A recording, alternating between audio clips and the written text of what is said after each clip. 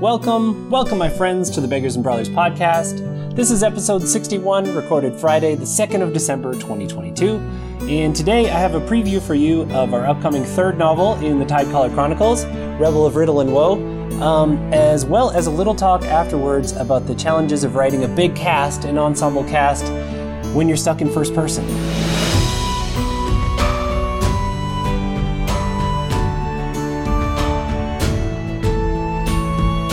Alright, so before we get into the chapter, which I will be playing the professional narration of, not me doing it off the cuff, I do have to warn you that this book is full of spoilers. This is not a book that you can pick up and read as a standalone.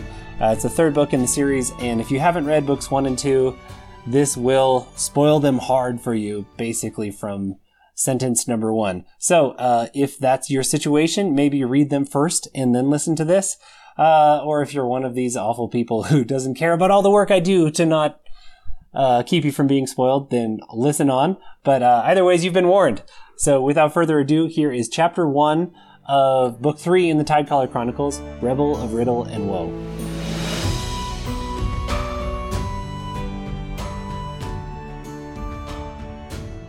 1. 7 days from Duran. "Well, slop," Anon says, staring at the broken wheel. "It pretty well sums up how I feel, too. 3 of the 8 spokes are shattered, our formerly handsome iron-rimmed wheel now an egg-shaped lump on the polished rail of the ironway. We are a week out of Duran, traveling by wagon to escape notice. Far enough out that traffic is light and the exchange yards few. The midday heat is oppressive, and striped flies buzz in the air around us, looking for a chance to bite. I knew there was a reason we got a deal on this cart," Anon mutters, pawing his vest for a clove twist. "So what do we do now?" I sigh. "I guess we start walking." He glances at me. "If you don't want to walk, I'm sure we can get a Keefde to do it, or Esong. He's got the longest legs." "It's not that," I say. "It's—" "What is going on?" Tewo asks, leaning his tanned head and shoulders from the wagon's canvas-covered bed. His eyes are bleary from sleep. He took second watch last night. "Cart's beggared," Anon says, striking a match to light his twist. "It's not beggared," I say. "The spokes just broke." "Ah," Tewo says, climbing from the cart to take a look. "I do not know much of cartwheels, but I am sure it will be okay. Another caravan will come along the rails soon. We can buy a new wheel from them." It's a nice thought, but I'm not going to sit here all day hoping someone comes. "The thing is—" "Buy one?" Anon snorts. "Any Dara with half a brain is going to rob you blind this far from an exchange, with your caravan broke down. But if you all can distract them—" "We're not stealing spokes, Anon," I cut in. "Gaxna got me used to stealing for survival, back in Saray, and we couldn't have escaped Duran without Anon's skills. But stealing from innocent people still roils my waters." "What? They rob us or we rob them? It's the Daranese way." The skinny thief shrugs. "Besides, you didn't seem too excited about walking." I sigh. "I'm not. The next yard could be hours away on foot, and then we have to buy the things and get back and fix it. But it still sounds better than waiting around, hoping a caravan will come by with the parts we need." Tewo frowns. "What is the hurry, Alethea?" I slap at a fly. I have to remind myself that this is different for them. That as much as they're on board with helping me stop the floods and save Gaxna and kill my enemies, it isn't urgent for them the way it is for me. They didn't see the world end in a holy vision. They haven't felt only silence from their lover, where everyone else in my blood sight is a constant stream of emotion. "A day feels like a long time," I say at last, when I've iced the churn inside enough not to snap at him. "We don't know when the floods are coming, or our enemies for that matter." He puts a hand on my shoulder. "We have a day at least, and no other options. All will be well." I appreciate the gesture, even if I don't share his faith. Anon nods up the rails. "Looks like a Keefde knows something we don't. Maybe he can help." I start at the sight of the massive Bomani man running back to us between the parallel iron rails, naked blade in hand. 100 immediate worries blot out my longer-term ones. Was this sabotage? Did he see bandits up ahead? Or another pack of overseers sent from Saray to kill me? I have my own staff out, unconsciously taking Floodwater's rise, when he pounds up. "What is it?" I call out. "Bandits? Overseers?" "I saw you were in trouble," he puffs out, pounding to a halt, eyes scanning the patchy jungle. "Are we under attack? From which side?" Anon blows a lazy lungful of smoke. Attack of a broken wheel. Akifte stares at him a moment, still tensed for battle, then his shoulders drop. "Ah, well, I am sure we will overcome this too." I can't help feeling disappointed. Even if he was only running to warn us of bandits, I could have used an honest fight. Something I'm good at, instead of managing broken wagon wheels in the hinterlands. "Did you see any caravans up there?" I ask. Akifte has been ranging ahead, scouting for bandits or trouble. He seems to like the role, and he's good at it. A symptom of living under the constant threat of raids in Bamani, no doubt. "None," he says. "No bandits." He eyes the cart, then me. "What do we do?" I roll my shoulders. This is something new for me. In the arena, I set myself up as the battle leader, and it was a role I felt comfortable with. I had the most training of anyone, and I wanted to be the one taking the most risk. Out here, I don't really have any special skills or training. Definitely less than people like Anon and Isong, who've actually traveled by wagon before. Still, in the last week, everyone started looking to me for answers. I guess because I'm the one with the most to lose. "We walk, I guess," I say, though it probably means a full day wasted.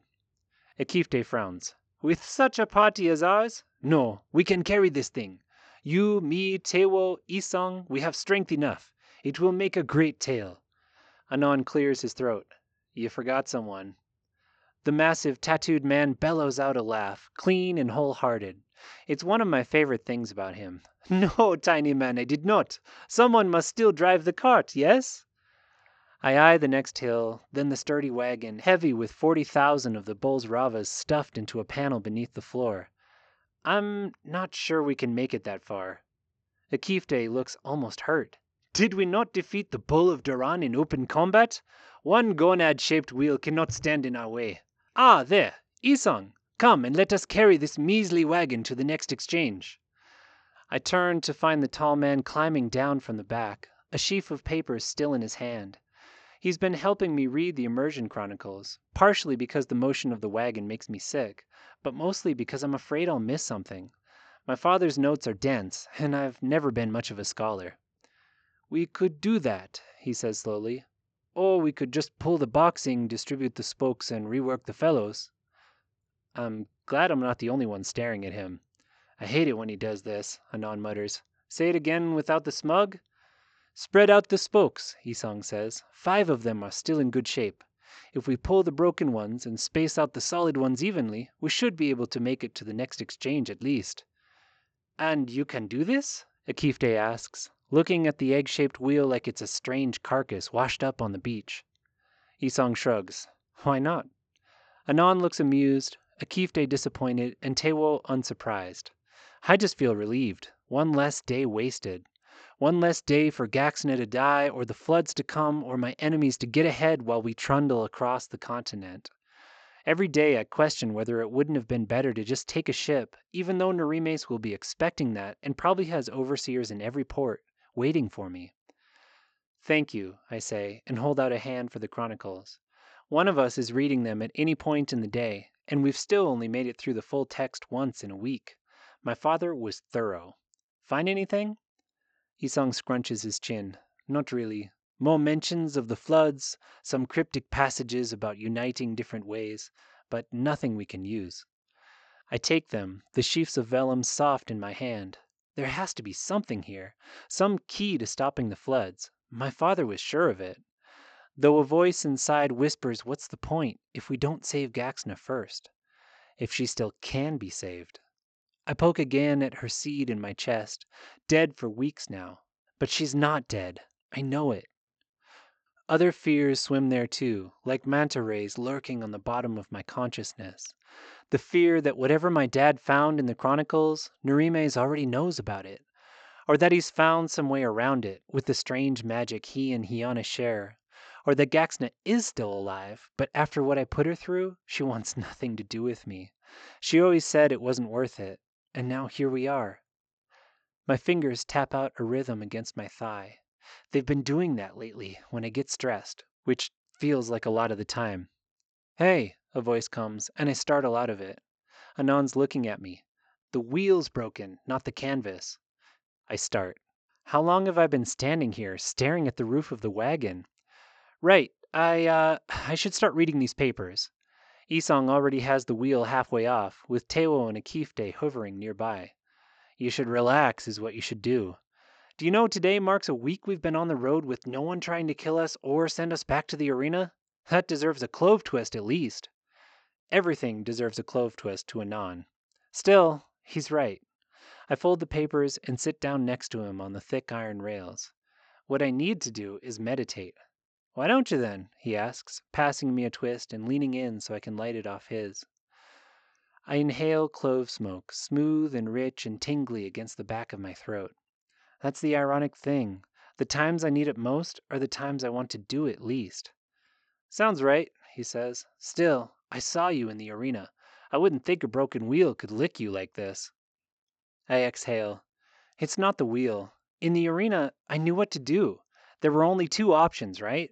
You bow down to Booker and accept his slop, or you kill yourself trying to get out. He blows smoke in a way that feels like agreement. I knew what to do even if everyone thought I was crazy, I go on. But out here, I don't know. Should we just go to the nearest port and deal with the overseers if they're there? If we do, are we going to Saray to try to kill my enemies and get Gaxna out? Or do we need to find the rebel temple and try to come in with an army? Before any of that, am I wasting my time trying to find out how to stop the floods and all this nonsense? I shake the chronicles in my hands. Or does everything else need to wait on that because nothing matters if we all drown? Or do I need one of the monastics to help me figure it out because I'm getting nothing so far? Anon nods sagely. I was wrong. You're going to need at least 2 clove twists. I bark a laugh despite it all, or maybe because of it all. You're nuts, you know that, Anon? How does all of this not get you down? The fact that we might all die tonight in a sudden flood we can't do anything to stop? He pulls at his clove. When he exhales, his expression is serious, something I've seen happen to him more often lately. You saw me in the arena.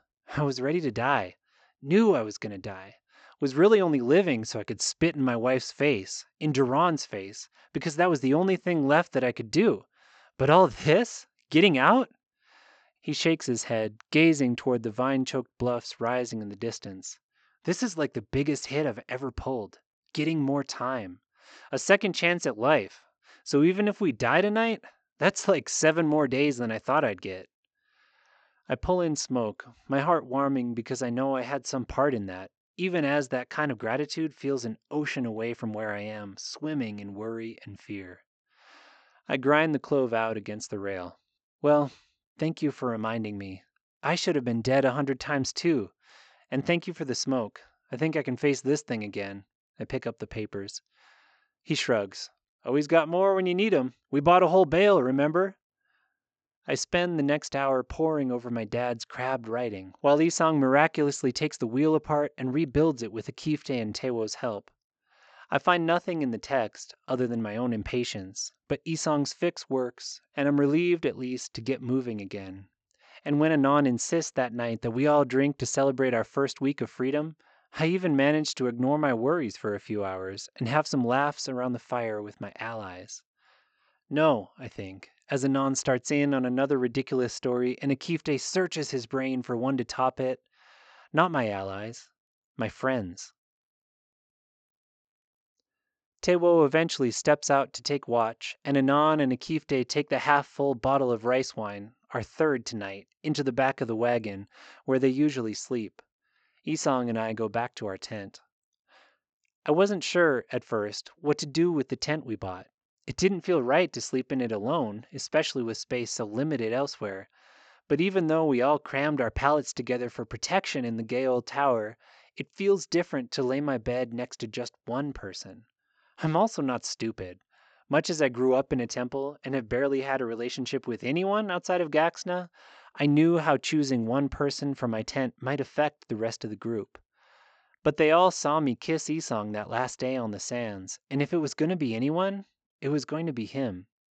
even if this still feels like betraying Gaxna, who's locked up in the pits under the Saray Temple right now. My heart tightens, if she's even alive. So even though we share a tent, Isong and I have kept our distance, or I've kept it, though every night, as my loneliness for Gaxna erodes into simple loneliness for touch, that distance gets smaller and smaller. Isong rolls over on his pallet, holding some papers up to the candlelight. What about this section, he asks, gesturing to one of the earliest recorded immersions, and my father's copious notes on them.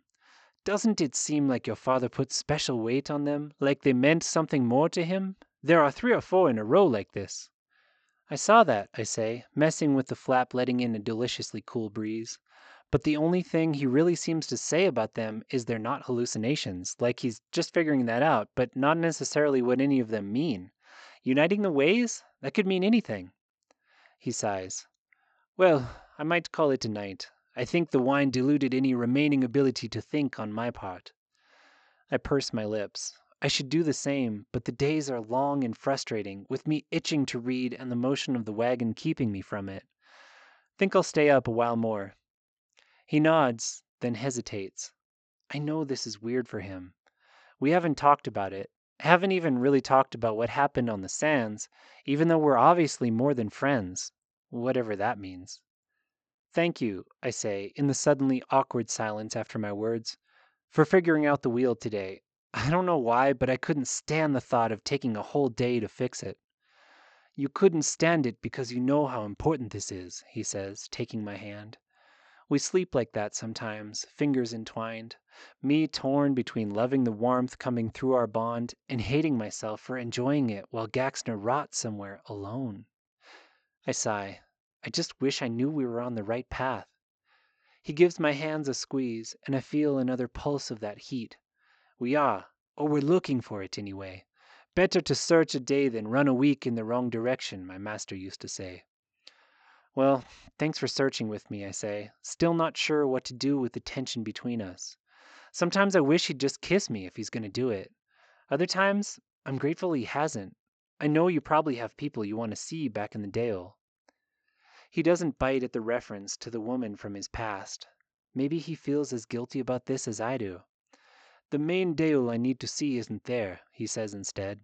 She's in Saray, and helping you with this search seems like my best chance of paying her back for what she did to me, to my people. Yeolat.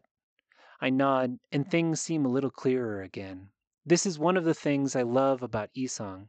He doesn't say it, but I can hear "to the world" at the end of his speech, a thing Gaxna would never say. He cares about the world the way I do, about the people outside his immediate bubble, wants to help them, and the more time I spend away from the temple, the rarer I realize that is. Floods, the rarer I realize it is inside the temple. I clear my throat and give his hand a last squeeze before letting go. Well, if we're going to do that, I guess I need to keep reading. I see a flash of disappointment in his eyes when we lose touch, but I don't know what to do with that or with the echo of it in my own chest, so I ice it. On the hierarchy of desperate problems, my and Isong's feelings end up pretty low, even if it doesn't always feel like it. Deluge first, impossibly powerful enemies next, or Gaxna, I don't know. Isong rolls away from the lantern burning between us, and I turn back to my father's words. They are as dense as ever. Dense, but I feel a connection to him, pouring through his notes, like I'm peeking into a world I never got to explore while he was alive. His world. I will always feel hurt he chose this over me, but then I did the same thing to Gaxna. So maybe I feel a kinship to him too. How twisted is that? Every now and then, my name comes up in his notes. Here, it's just a single word, like a question. Alethea? It shocks me every time, popping out of some dense analysis. He was thinking about me. He saw my future in all of this, somewhere. I know now that he didn't just stick me into training to get rid of me after Mom died. He had a purpose for it, saw something in the fact I had an ability I shouldn't. I still don't really know what that is. I don't think he meant me for the dais. But it makes me feel a little closer to him, even here, 1,000 leagues away and a year after his death. An owl hoots in the dark, and my eyes catch on a phrase, "Quell the coming inundation." I read it again, starting at the beginning. It's not in my father's notes, but the record of the immersion itself. She spoke to me then of the source of all waters, of the eye that weeps them, born in the unity of ways, that it could quell the coming inundation. I frown, even as my heart skips a beat. Quell the inundation? That sounds an awful lot like what I'm trying to do. My eyes switch to my father's notes on the passage, sparser here than elsewhere. Feels essential, mirrored in entries 18, 213, 303. The monocle? Meaning of way unity. I flip to entry 18, keeping my finger on this one. Read the chronicle, read his notes. There, star mentioned here connected to monocle, or reference to tied man. I frown. What is this monocle? It's nothing I ever heard of in the temple, and we had a whole semester on holy artifacts. But it seems like my father knew, enough that he didn't even need to describe it here. Entry 213 is total gibberish. The chronicles are like this sometimes, maybe the records of initiates who went in too soon. But the word monocle appears in the text, and there in the margins, my father's notes. Function as an antidote to deluge, but metaphor? See entry 18, 146. I flip to 146, nothing about a monocle. But he said an antidote to deluge, like quell the inundation before. That's what I need, to stop the floods. I search for 303, hands shaking, miss the mark, go back. It's a short chronicle, just 5 sentences. Monk reports meeting grandfather in waters. Talk of apocalypse, fear of death. Monocle or eyepiece as saving grace. Numb hands, pale skin, signs of true immersion. Recommended for full seer. Apocalypse. Monocle. Saving grace? I almost slap Isong awake, but I need to be sure. The chronicles are full of talk of end times and apocalypses. No wonder they suppress them. But this is the first pattern I've noticed about a way to stop them. I go back to 11. It could quell the inundation. And my father's note. Feels essential. The monocle? I take a breath, icing whatever it is boiling in my chest. Excitement, desperation, I don't know what. Ice it enough to concentrate. My father knew about this monocle, whatever it is, mentioned it in 11 and 18, and the text itself names it in 213 and 303. Did he intentionally keep from explaining it in his notes? Was he worried even then that his enemies would read this? In the letter he left me, I pat my robes, where it lies tucked over my heart, the ink faded nearly to illegibility. He wrote about his enemies, knew they wanted to kill him, worried they would read his secrets through his blind. What did he say? The signs are there in the chronicles, but it has taken years of study to decipher them. A chill spreads through me, despite my racing heart. In the rest of the letter, he talked about the truth, but he wrote the signs in that part and mentioned years of study. Did he plant these signs here for me to discover? To point me to his real discoveries but keep his enemies from them? That's it. It's the only reason I can think of for someone obsessed with the floods to not explain what a flood-stopping thing is in their notes. But the answers are there if you read closely enough. Quell the inundation at its source. Antidote to deluge. Monocle as saving grace. Isong, I say, flopping a hand at him without looking, my eyes still glued to entry 303. Wake up. I think I found it.